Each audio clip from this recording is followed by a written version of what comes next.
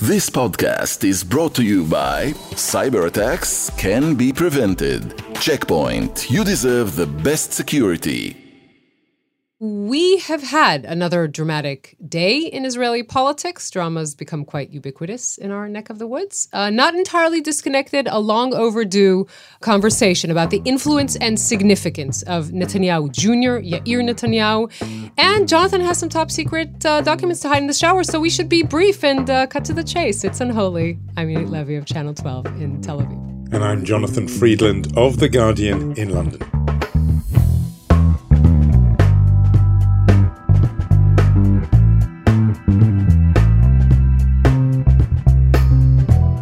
Unholy Two Jews on the News from Keshet Podcasts. So much news. And in fact, one of those weird moments where the news in three different countries seems to sort of converge and there's to be a common theme. And I'm thinking that since you and I last spoke, we've had the court appearance of Donald Trump and the full indictment, 38 counts, in which revelations, as you nodded to, that he was keeping highly classified documents even in the shower at Mar-a-Lago in London. A former Prime Minister, Boris Johnson, quitting Parliament, more or less saying that he'd been forced out after details which we've only just now got from a committee of Parliament showing how he broke COVID laws during lockdown and then misled or even lied to Parliament about it. And then, as if to complete the trifecta, the three tenors of populism. We've had Donald Trump, Boris Johnson, but in some ways the founding father of this movement, Silvio Berlusconi, his death announced in Italy. It feels as if somehow the news gods are lining up the stars for us here and asking us, inviting us even to draw some common threads from these three distinct developments. Yeah, I mean, definitely all you described happened in the span of 3 days. And, you can't sort of avoid the thought that Silvio Berlusconi was kind of the Trump before Trump. There was a lot that he invented that then became the playbook for Donald Trump and in a way for Boris Johnson, although I think he's a little bit different in some areas.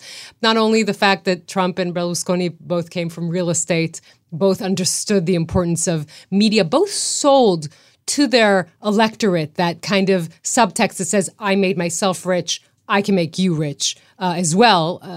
Didn't really work in either case. In Berlusconi's case, really tragically did not live up to that promise to the Italian people. I keep thinking, of that line that Rachel Maddow gave us when she came on the podcast. She said, I'm paraphrasing, don't ever mix buffoonery with stupidity. I mean, in the sense that someone is a buffoon or he acts like a buffoon doesn't mean that he's not a very serious person with a serious agenda. And that's true, I think to Berlusconi for sure. And also, I think to Trump in the sense that he has a very clear populist agenda. They're both very similar. Boris Johnson also, although the sexist scandals that revolved around Berlusconi's life and around Trump's life, I think maybe, if I'm not mistaken, a little less. Only a little. Only a little. People still don't know exactly how many children Boris Johnson has he admitted fathered. to having 6, but that was he had to be sort of pulled into that direction. He did, and multiple documented affairs and so on. But no sex parties in his villa, that he's proud of, like Berlusconi. No, although I think Boris Johnson was a guest at one of those at the very least.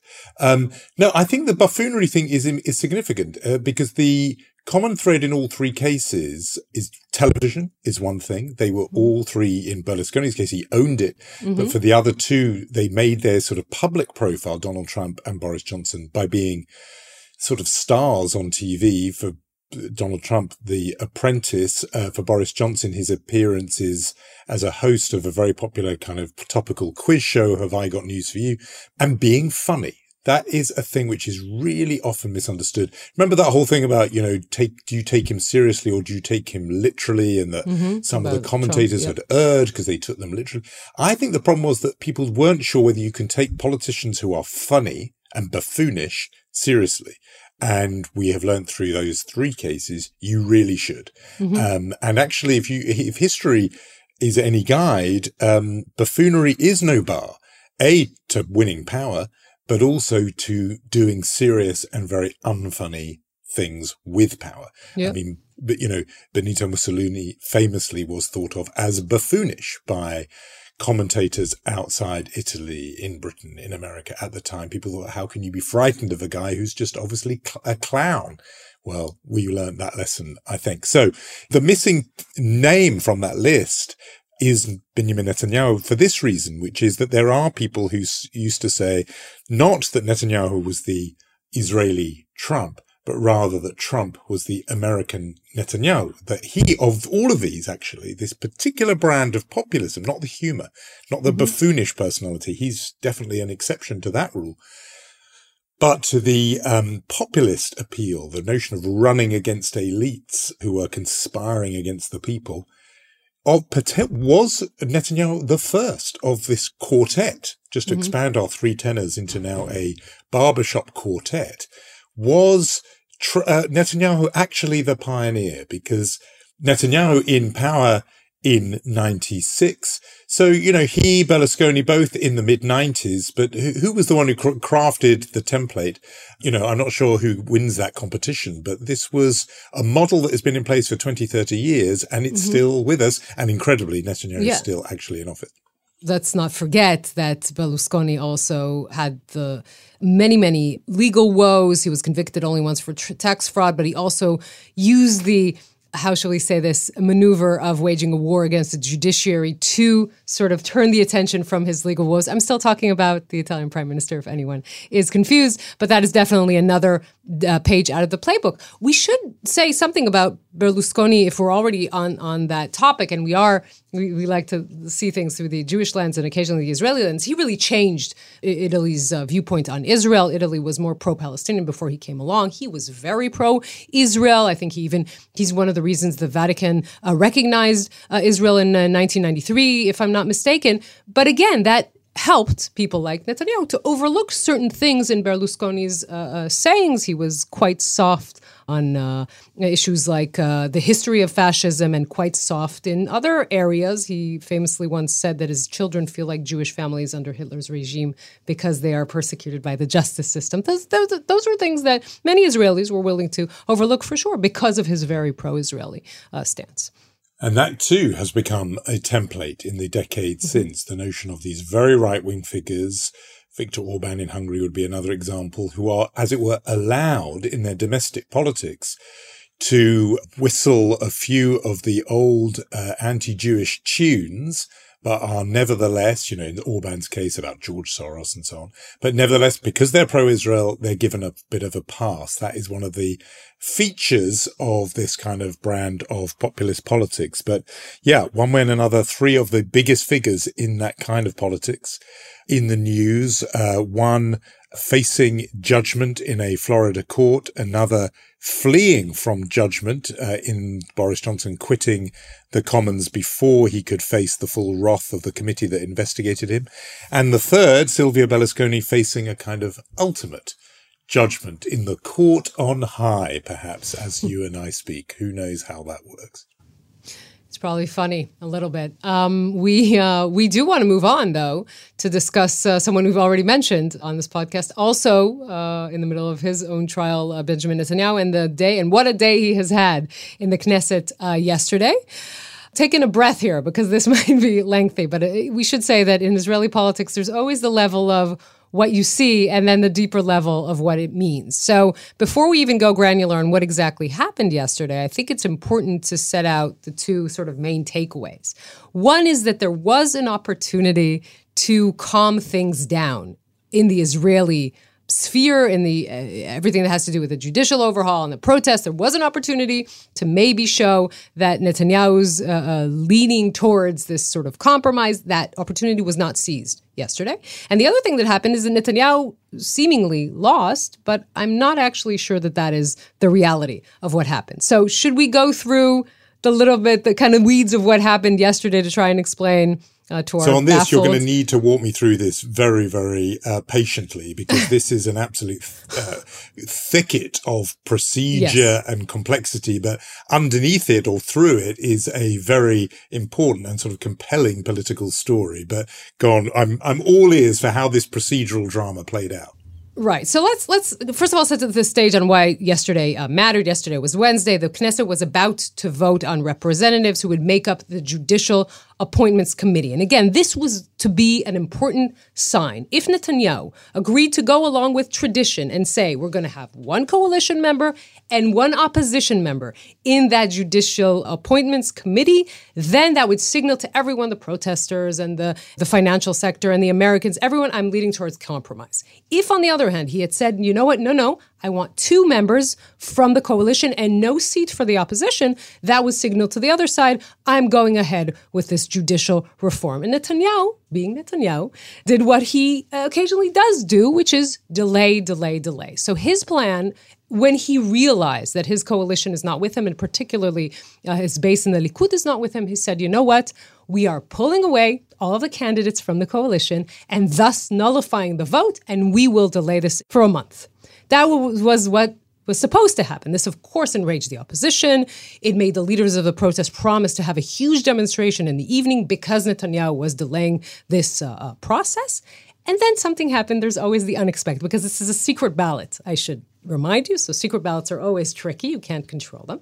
And Tali Gottlieb was one of the more unruly parts of Netanyahu's Likud party. She's a member of Knesset, by the way, just teasing our next conversation, very close in proximity to Yair Netanyahu. She decided that she will not pull her candidacy. The vote had to continue. And in that vote, she lost, and member of opposition Karine El-Harar from Yesh Atid, from Yair Lapid's party, won.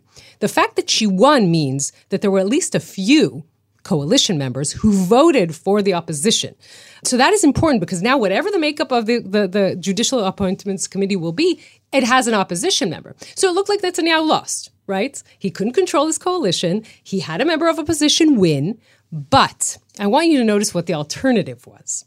Again, because if Netanyahu, again, had went for the decision to go to some sort of compromise, he would have enraged his own base. If he had done the opposite, he would have enraged the protests. Now, what happened was, he managed to delay, because the vote will delay anyway. There's no coalition member elected, because Tali Gottlieb lost. And he sort of lulled the opposition, because, of course, they said, you know what, we are freezing the discussions and negotiations in the president's house. But actually, there's not a great reason to now go up out in the streets, because the opposition actually won. I'm not sure I made anything completely clear here, but the situation is what Netanyahu, at the end of the day, he doesn't look good. It's a humiliating vote for him. But he won the most important game for him these days, which is political survival. And that is, I think, the bottom line. If it was about buying some time, he bought some time. Maybe not in the way he planned or wanted, but he comes out of it to live to fight another day. And this will come back, I think, in 30 days' time or so for another round. So, yeah, he lives to that one. I'm fascinated by the secret ballot and who those people were and what their motives were. You and I I've talked about this, obviously, since the start of the year. And one of the questions I periodically put to you is, are there some dissenters, some liberal rebels, liberal in huge quotation marks, within the ranks of the Likud and the governing coalition who don't like the idea of this judicial coup, as the protesters have always called it? And we got close to understanding who those 3 or 4 people might be when, for example, the defense minister was sacked and then unsacked. And there were 2 or 3 voices who emerged to say, well, this has probably gone too far. Those people who called for a pause.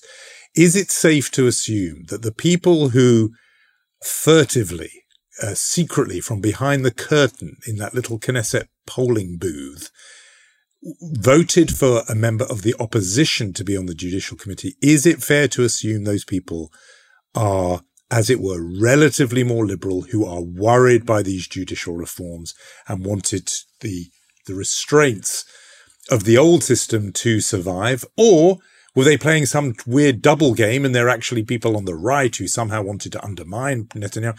You tell me, but I'm interested to know if we are just beginning to see that faction that could be the difference between these judicial reforms ever going through, even in some new reduced form in a year or two's time. Well, lucky for you, Channel 12 actually spoke anonymously to one of the people who voted with the opposition. And he said, he or she, I will say, that they voted to save Netanyahu from the hardliners like Justice Minister Yariv Levin, because if Netanyahu's plan had worked, i.e. to nullify the whole vote without an opposition, without a win for the opposition, then the furious, spontaneous protest that started after Netanyahu fired Gallant would happen again.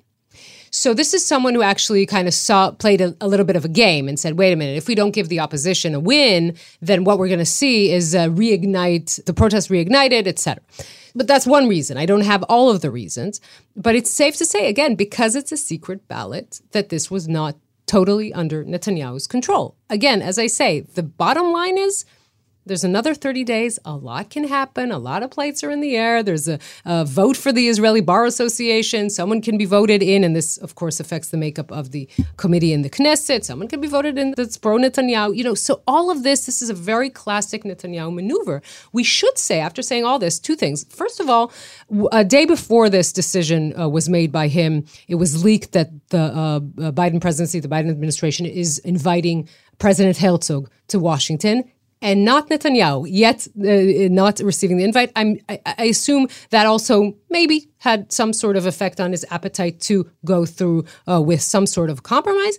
And again, as much as we say that Netanyahu saved his position for another month, the general public sentiment in this country is shut it down. We don't want to hear about the judicial overhaul anymore. We want some sort of compromise. We don't want protests in the street anymore. And this is going against that because it didn't shut down the judicial overhaul. It's just keeping it alive for another month at least. Yeah, and we should just, in closing on this topic, we should just mention the other player in the drama, which are the street protesters.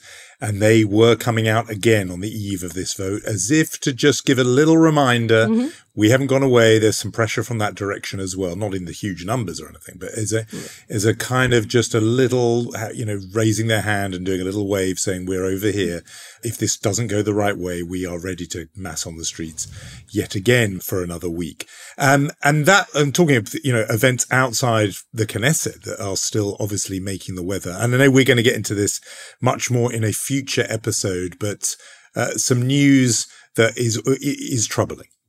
Yes, we should talk about, and as you said, we're going to flesh this out in an upcoming episode, but the Arab community in Israel, there's a wave of violence. We have mentioned this on occasion, more than 102 people murdered since the beginning of the year. That is 3 times as many if you compare it to last year. It's people who are murdered in gang violence. In a way, I think it's maybe more accurate to call it clan violence. It's a very big families in the Arab-Israeli community. Last week on Friday, after we recorded our episode, there was 5 dead murdered in a car wash in Yafia in the northern part of Israel. That's a massacre, really. There's not a different word for that. There was a teenager called Sarit Ahmed who was murdered, and the police suspect her brothers. She was part of the LGBTQ community.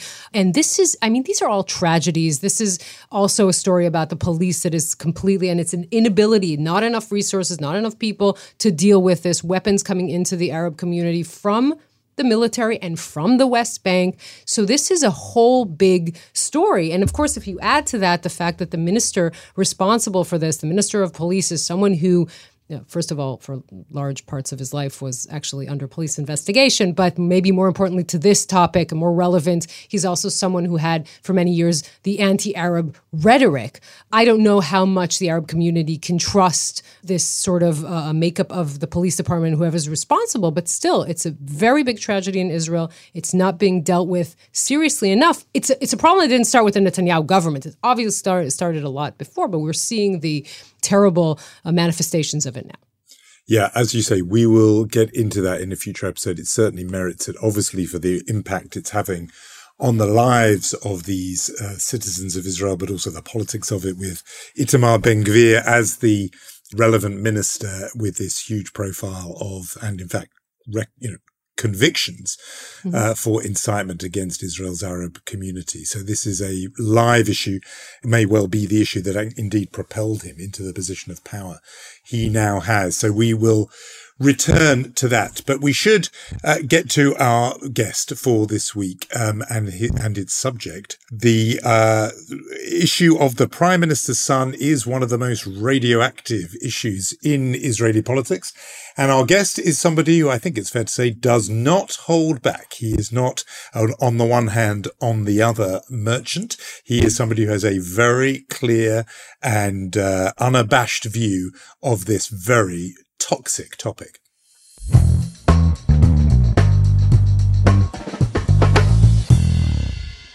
Chaim Levinson is a journalist at Haaretz. He's also a radio host and a commentator on television. He's covered politics, the West Bank, the ultra-Orthodox community, broken stories on NSO and election fraud, and many, many others. And recently he's been writing long-form pieces. He has this ability, we should say, to connect between politics and culture and history and pop culture in a way that makes you think. You don't always agree, but it always makes you think. And he's sitting right next to me, so I'm not going to embarrass him.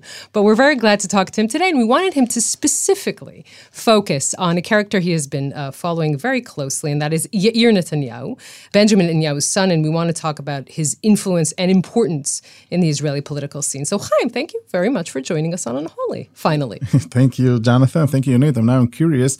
What piece I wrote that it didn't agree with? Oh, I can't go into that now. Okay. We don't have enough time. We don't have enough time to go into that.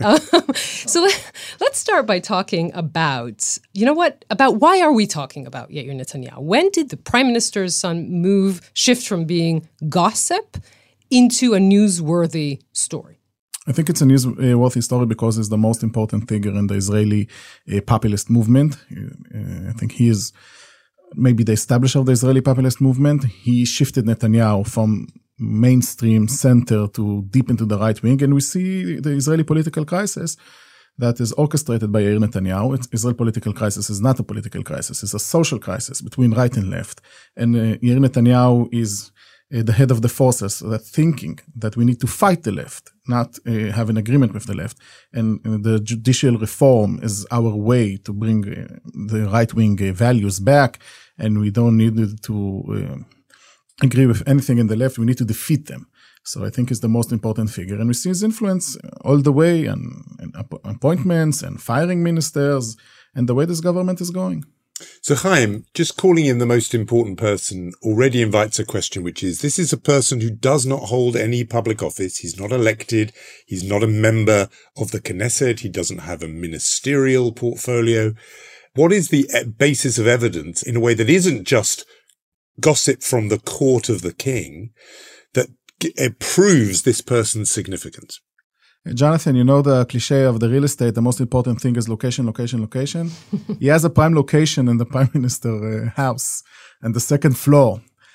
It's very close to the first floor, to the office of the prime minister. Because he lives with his parents, right? We should make this He clear. lived with his parents until March. Then he was exiled to Miami. We will speak about his exile in a minute. But until March, he was sitting in the house and he was close to the ear of his father. But his specific political influence started in 2015. In the 2015 election, Netanyahu was sure that he's going to lose the election. It's well known that during the election day, he called Amnon Abramovich, the commentator of Channel 12, and started to scream at him that because of him, he will lose this election. He was sure.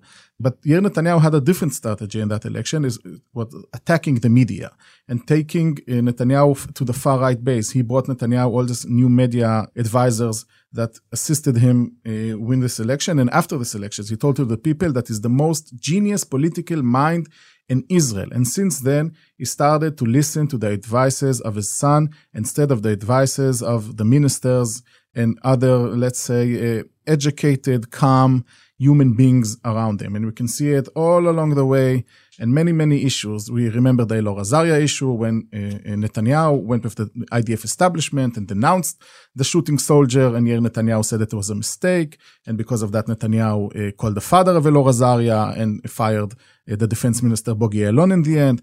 We saw it in 2017 in the Temple Mount security crisis. By the way, Yariv Levin, I can tell you from my sources, Yariv Levin, Netanyahu didn't want him to be the justice minister. He preferred Amir Ohana, because Amir Ohana you can control. Yariv Levin is very hard to control. He's a very ideological man. And Yair and his mother demanded Yariv Levin, and they won.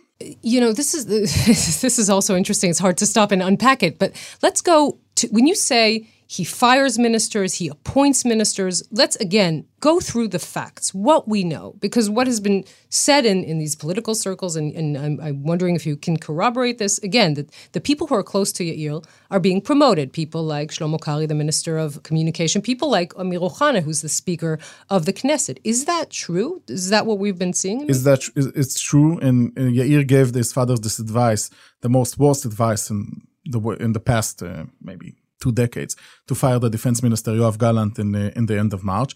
And we saw it in the circumstantial evidence, the people that Yair is promoting all the time, the propaganda minister Galit Sital, and I hope she will not be insulted. She's the public diplomacy minister, I'm just saying. Okay. And the communications minister, Shlomo Kari. Mm-hmm. They supported the firing of Gallant. They called for it during that day, and they supported it after that. And we see Tali Gottlieb, it's another parliament member that Yair supported during the primaries, and she succeeded to get elected to the parliament, also supported the firing of Gallant. And that led to this huge mistake of his father. And Yariv Levin, I can tell you for sure from my sources, Yair demanded Yariv Levin. He said he can rely on him, and we cannot rely on Amir Ohana. This is why Amir Ohana, I think it was published in Channel 12, that Yariv Levin will not be the justice minister during the forming of the government. In the end, the pressure of Yair succeeded, and we saw him becoming a justice minister. And we also see his influence because he, until March, tweeted all the time. You can see immediately how the thing he is tweeting is echoing by the right-wing new media and also by his politician that is flattering and associated with him, like, as I said, Kari and Sital, etc. So you've explained, Chaim, the basis of his authority, which is proximity to the prime minister, literally, until very recently lived under the same roof, and also because he had given advice that was seen as successful, good advice back in the 2015 election.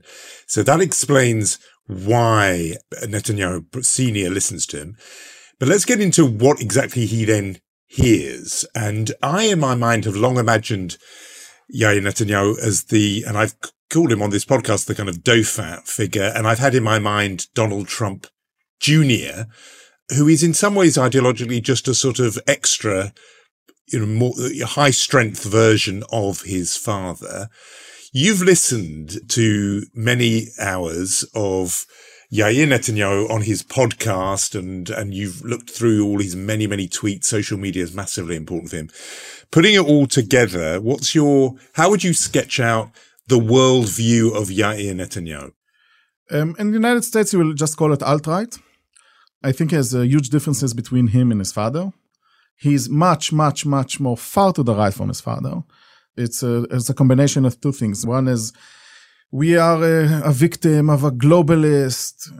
By the way, it's very funny. It's an anti-globalist movement because it's all the time reclaiming things. You can hear it exactly in the Trump orbit. It's the same propaganda all the time. There's a deep state who's fighting us, and they are against the people because the elites against the people. They cannot win the elections in the normal way. So they need through their institutions like the justice system to hunt my father, like they hunted Donald Trump, and they're fabricating felonies against him, etc. And it's also a combination with conspiracy theories. Just for an example, he had a conspiracy theory that the United States government is funding the protest in Israel to overthrow his father. And why they want to overthrow his father? Because they want Iran to have the nuclear weapon. And his father is the only one who can stop Iran from the nuclear weapon. This is why they're trying to overthrow him. I went down this rabbit hole to understand where exactly this conspiracy is coming. It's very funny because it's relying on a grant that the United States government gave one of the NGOs in Israel, but as part of the demonstrations. And you look when this grant was approved, it was in 2020, when, as you know, the head of the foreign ministry in the United States was our best friend, Mike Pompeo. So all this conspiracy theory is collapsing in a minute, but it doesn't matter. He really believes in it. He really believes that it's a global network of elites who wants to overthrow the father because they want to destroy the Jewish people. They cannot do it by themselves like they did at the Holocaust. They need a proxy. Iran is the proxy, and his father is standing in the door and preventing it. And it's all involved. Every name dropping you can hear, like George Soros, of course, as a main figure and as a propaganda in his show. The Israeli generals are getting money from international organizations, and we, the right wing, we don't have any money in order to fight them. This is why we need money. This is all on his radio show, what you're quoting. This is not this is what he's saying. He had a radio show. Mm-hmm. He had. By the way, his associated to his radio show was Gilad Tzvik. Now is the spokesman of the prime minister that caused Israeli international embarrassment after it was. It's also a right-wing conspiracy guy. He's promoting in Israel the conspiracy theory of that ended with the election fraud in the United States with Donald Trump and the Dominion machines. Didn't go so well in the end. He had a weekly show with this Gilad Tzvik. There is promotes conspiracy theories and attacking the left. And I think it's the main thing when you listen to the show. He doesn't have a disagreement with the left. He hates the left. He sees the left as the enemy. He likes to quote Jewish American conservative radio broadcast, Mark Levin. I admit, I listen from time to time to the Mark Levin show, and it's very similar. It's the left is not opposition. The left is the traitors. They're the enemy. It's a war, and we need to win this war in order to have the Jewish people survive. And it's a very violent rhetoric. It's a very harsh rhetoric. And we see what is happening in Israel, and we see how this world perspective about the role of the left in the Israeli society is spreading all along. And now he has also a TV channel, the Channel 14, that is, of course, Netanyahu is supporting, is spreading this point of view. So now, as we said, he is not physically in Israel, right? He is, you called it exile. He's in Florida. He has been there for a few weeks. No radio show. What happened? Why was he pushed aside? So in the last week of March, that with the firing of our defense minister, Yoav Gallant, and it's a huge political mistake, Yair Netanyahu also lost a defamation suit. He likes to sue people and likes to be sued, and he's losing all the time. He lost $500,000 shekels on a technical issue with a former journalist, and he lost for the former parliament member Stav Shafir, and he has many, many more lawsuits. And as you know, money, it's a very sensitive issue in the Netanyahu family. And in the end, you need to pay the money. So from what I understand, it was a few conversations that is maybe better for him to relax a little bit and stop tweeting. And I don't know what forced him to move to Miami, but he's now in Miami. He's sleeping in a friends of the family apartment. But this week, as we know, Netanyahu, it will be hard for him to be restrained for a long time. So he started tweeting this week. I can assume in another week or 2 or 3, we will have another scandal. What Yair Netanyahu tweeted, you cannot believe what is going on. There used to be stories in the Israeli press all the time about the influence of Sarah Netanyahu, the prime minister's wife. Now it's much more frequent discussion of the role of the son. In the contest, if you like, for the prime minister's ear, who now is more powerful? Has Yair replaced Sarah? Are they allies? As you mentioned in the case of the appointment of the justice minister. Just give us, I know it all gets a bit Game of Thrones. Not that I watch Game of Thrones, as Yoni knows, but if I did, this sounds a bit like that. So what's the power play within the family? Yonit is like the dragons in the Games of Thrones. You see, a reference again, I don't know, but, we'll go with it. Yeah, we'll go with it. I think it's a huge difference between Sarah and Yair. Yair is very ideological. Sarah Netanyahu, if you walk into the room and you say to Benjamin Netanyahu, you are the greatest Jew since Moses, you are all set. Yair has an ideology. If you look at this judicial reform, Netanyahu, clearly, all along during his endless public career since 1996 and 2019, in 2009, pro the justice system. He spoke about how important it is an independent justice system for Israel. And he was proud that he blocked the same specific law proposals that Yariv Levin suggested 10 years ago. He blocked it, and now he's agreeing with it. And I think it's 2 reasons why Netanyahu, the father, shifted. One is personal trial, but the second is the pressure from Yair and his advice that this is what the base wants. You know, can we try and talk about, and we mentioned the Trump family, and Jonathan made that comparison. When we look at the obvious sort of to say, okay, he's like this Donald Trump Jr., how would you make that comparison to the Trump family? I think it's clearly like he's Dan Jr., and I'm sure that Dan Jr. is his role model. until 2017, Trump winning the elections, Yair Netanyahu wasn't a public figure. He didn't tweet. He had a closed Facebook only for friends in a different name. To succeed as a journalist, to find what Yair said on his Facebook page was a journalistic achievement. But since the Trump era, and Dan Jr. take the rhetoric as his father, and even it was a more extreme version, I think he's trying to copycat him and be like his father's Don Jr. And also, I think, by the way, from time to time in his tweets, praised Dan Jr. for his fight for his father. And in that way, I think it's not like Jared Kushner. Jared Kushner was a substance guy. You can agree, you cannot agree, but he did a real work. Yair Netanyahu doesn't do any real work to his father. He's just a public opinion guy, a public rhetoric guy, and a public guidance guy. You know, this kind of begs the question, will he eventually go into politics himself? Or does he like this sort of position? I think he's too lazy to go into politics. And it was rumors that he will jump in 2019. But he didn't do it in the end. I don't think he will go into politics. It's an interesting question what he will do after his father will be retiring, if it will ever happen, another 20 years. At the age of 50, it will be interesting to find a job for the first time. But I don't know what he will do after his father era. And it's a question, what Dan Jr., Eric Trump, and Jared Kushner will do after Donald Trump era. Yeah, to find a real job, no? I agree. I think it's a fascinating question. It's a kind of real-life succession story. I don't think he will jump into politics. It's too lazy. I don't see him sitting in the parliament and the committees and waiting to his turn to speak for 4 minutes and cutting video to the social networks. And he's in a better position now. He can sit in Miami and through his phone. But Chaim, if he did do it, does he have the skills that his father had? I mean, is he a charismatic figure? Is he a good public speaker? Is he, impressive as a figure? No. This is the shortest answer I had in this podcast. Just no. It's a very rare to find anybody with a charismatic figure like his father.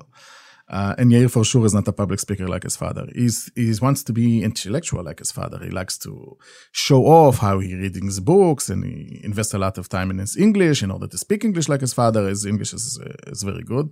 It's even maybe better than yours, Jonathan. Nothing is better than Jonathan. No, you'll notice a stony silence coming from me to that suggestion, Chaim. But no, I know what you mean. I mean, sorry, but just one thing that just comes into my mind as I'm listening to you talking, it is such an interesting thing about Netanyahu himself, because he obviously had this massively important relationship with his own father, the historian Ben Zion Netanyahu, who really shaped his worldview. This obviously massively significant thing with his brother, Yoni Netanyahu, famously killed in a sort of dying a hero's death in the raid on Entebbe, the psychodrama for years with his wife, Sarah, and now this strange dynamic with the sort of Dauphin's son. I mean, it is a family drama, this story, isn't it? He's a family guy. It's like the movie. It's influenced by his family. You forgot his daughter. That is also an interesting issue, but we're not going to gossip now. And I think Yair Netanyahu, I think he has this historical perception that he's a part of a great family from Rabbi Natan Milikovsky that immigrated to Israel, and Ben Zion Milikovsky, of course, that became Ben Zion Netanyahu, and his father. He wants to be perceived as an intellectual like his father.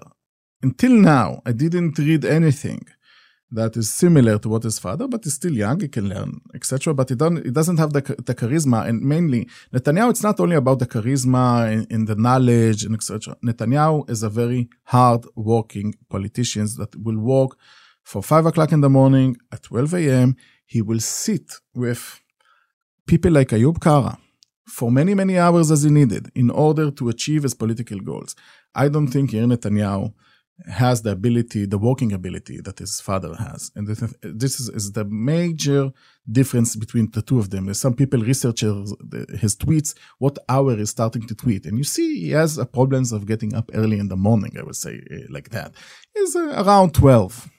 The day is starting. It's very hard for him to get up in the morning. So such a kind of a person that is age 30, didn't really work in his life, has a problem getting up in the morning. I don't see him jumping into politics and winning.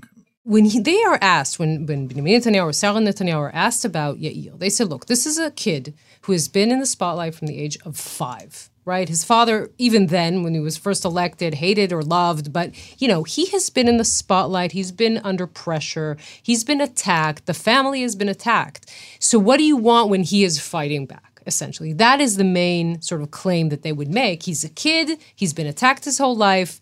So he's firing back a few shots. What do you want from him? Yeah, this is the famous story that they repeat all again and again and again, how it was a satire program that made fun of the Netanyahu family. Yeah, they made fun of them in 97 when he was right. only 5 or only 6, etc.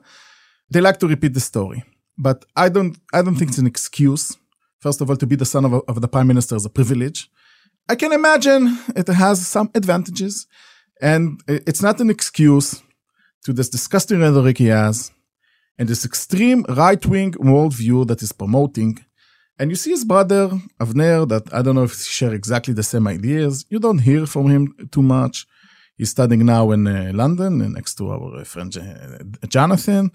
And you don't hear from him a lot. You don't hear this despicable claims that comes from Yair about everybody being traitors, about the propaganda media, about the Al Jazeera media, about the media supporting terror, etc. You don't hear from his brother. This may be our last question, Chaim, but this point about him being now in Miami, you've talked to, but we've made together the comparison with the Trump boys and his politics that fit into that kind of the alt-right in America.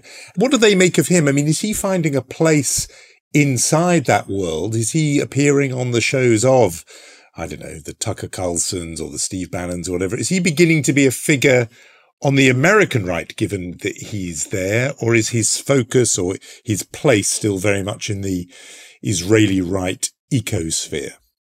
Since he moved to Miami, he didn't give any interviews in the United States. In the past, he was associated with some evangelist organization in South United States, and he gave some interviews to OAN. He's promoting Mark Levin. He promotes every American journalist who supports his father. All the time, they're using, by the way, the right-wing journalists at the United States that promote his father claims regarding to the trial, for example, as the proof. If even in the United States, they understand that this proof is it's a conspiracy against my father and there's no real evidence, there's no real felonies, etc. It was a long, very long Mark Levin show, like 30 minutes about Netanyahu trial that is a completely fiction from his point of view. And you can see here's Netanyahu fingerprints all around that show. Chaim, thank you so much. It was fascinating talking to you. Thank you. Thank you, Chaim.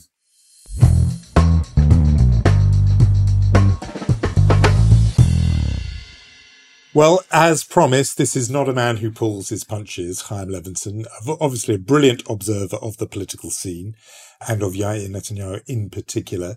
And he takes no prisoners. And so that is the undiluted account. Obviously, there will be defenders of the Prime Minister's son who would take a very, very different view. Yeah, I mean, look, I think we alluded to that the latter part of our conversation. The supporters of the Netanyahu family, of which there are many in this country, and of Yair and of Sarah and Benjamin Netanyahu, would say to you again that this is a kid who has been really under the spotlight because his father was attacked forever by his detractors. Then Yair sort of picked that up from a very early age, and what he's doing now is just helping his family fight back. Again, we don't do gossip here on Unholy, at least not when the microphone is open. This isn't gossip. This is a very, I think it's very clear from the conversation, this is a very prominent young man in Israeli politics. He has a lot of influence on the politicians around his father and specifically on his father. So I think it was an important sort of opening up that sort of conversation into really who is he and, what he believes in. And wholly relevant if you're talking about this prime minister, as Chaim Levinson said, Benjamin Netanyahu is a family guy. He has always said it was the influence of his father and his brother that drove him into politics in the first place. It is absolutely clear from his own long history that he listens to very closely those people in his immediate family. And therefore, the son of a man who has been prime minister on and off for much of the last 30 years in Israel Israel, is going to be a key figure of influence and therefore obviously merits the kind of attention and scrutiny that Chaim Levinson just gave him in that conversation. So really fascinating, and one obviously we will keep an eye on. So we should hand out some awards, I think. Let's. For chutzpah, we return to an old favourite as a subject goes, and I put that in rather large quotation marks. You'll remember we covered on the podcast last year when the school board in the American state of Tennessee moved against Maus, the graphic memoir, graphic in the sense of comic book style, memoir by Art Spiegelman telling the story of his father, a survivor of the Holocaust. You know my view, I think it is one of the truly great works of art about the Shoah, up there with the Claude Lanzmann film Shoah or Primo Levi's writings. I think it is a truly enduring work of art. Now, a school board in the American state of Missouri is preparing to vote just next week on whether to ban Maus and make it unavailable in the schools of that district. And this merits a chutzpah award for this reason, which is no parent in the district has challenged the presence of the book. So this is, previous cases, all it took was a concerned parent to say, look, we don't want this book in the school library. Not the case this time. Instead, the board of Nixa Public Schools, a district of about 6,000 students within and I'm not making this up, Christian County, that's the name of the county in Missouri, is having its own meeting. The issue, by the way, in case anyone thinks it's about, heaven forbid, Holocaust denial or anything like it, is the inclusion of nudity in the book, what they call explicit sexual content. There is one image in the book in which a character, and you'll remember, people will know that the characters are all animals. So an image really of a naked mouse represents the author's mother after she died by suicide. That is what got the Tennessee district to say it was inappropriate. Now, it seems that is prompted the school board in this district in Missouri to consider whether state laws that are, restrict or ban any sexual depictions should somehow be applied to this book. I mean, anyone who's read the book will know this is a book about the Holocaust. It is not in any way any kind, sexual or pornographic book. It's an absurdity to say it. So a chutzpah award for the Nixa School Board. They meet next week. Let's hope they do the right thing. Agreed. Okay, Mensch, falls to me. But I don't want any arguments on this one. I am giving it this week to Tom Stoppard, Sir Tom, whose play, Leopoldstadt, about a Viennese family in the turn of the 20th century, really, and what happens to that family before and after the Holocaust. That play, which is a remarkable play, we both saw it and loved it, won at the Tonys, Best Play, and 3 other awards. We should say, it's not really the classic Tom Stoppard play, right? His trademark has become his wit and his virtuose way to write. This is it's a very personal play. It's a very Jewish play. It's finally him reckoning with his family's history, although this is a Viennese family, his family is Czech, but a lot of it is taken from his own family. We had Howard Jacobson on the podcast a few weeks ago, and that was, with Howard Jacobson, the first word he wrote was about his Jewish identity. With Tom Stoppard, it took about, 80 years? This is a beautiful play, and I think it deserves its accolades. This is his 5th time winning the Tony. He won the first one 55 years ago, and I think he's, well-deserved. Very much so. I mean, I think the lateness of it is what makes it, to me, so fascinating, that he came to the Jewish themes. In some ways, Jews who are steeped in this stuff have debated some of those issues that are in the play when they were teenagers or in their youth. The idea of a man at this late stage in his life coming to those arguments about Zionism and assimilation and where do Jews belong and where do Jews thrive and prosper, and coming to them almost with a sense of freshness and sort of novelty that now he's out. It's a kind of coming out play. And for a man in his early 80s to be doing that, it's fascinating. So a Mensch Award to add to his Tony Award. I know which one he'll appreciate It's his week, more. I think. It is his week. It really is his week. We should say that a version in Hebrew is now of Leopoldstadt is now playing Habima, the National Theater in Israel. It really is a beautiful play. Yeah, so I was going to say that we will be joined by a theatrical night of a different kind next week on Holy. We have a very special guest we're extremely excited about, but another night of the British and really global theatre scene joining us next week. I was just going to give a little mention, you know our category there, to Shira Geffen, daughter of the late Jonathan Geffen, the musician, poet, writer, whose death we covered on the podcast not long ago. Shira Geffen is giving funds from her late father's estate to the Palestinians of Masafar Yatta in the West Bank, a Palestinian village, community, whose land is going to be taken away, their community to be evacuated, emptied out, to make room for an IDF firing range. It's been the centre of protest for a long time. It's caught some global attention, and now Shira Geffen, as an Israeli, giving money from her late father's estate to those Palestinians struggling for the survival of their community against this state action. So I think a mention for Shira Geffen. Obviously not something that went down well with all of the Israeli community. We should also mention that Shira, during her father's funeral, was wearing a T-shirt that says "No democracy with occupation." That also got a lot of attention. But this is the will of her father. These were the politics of Jonathan Geffen. He was never shy about it. This is her politics, and this is her following through with what he wanted. Okay, so we will. Sarah, thank you to Gaia Glazer, Omer Primat, Rom Atik, and Yair Bashan, also Roni Harniv for helping us out this week. And we shall meet next week, Jonathan. We shall, with that special guest. We'll see you.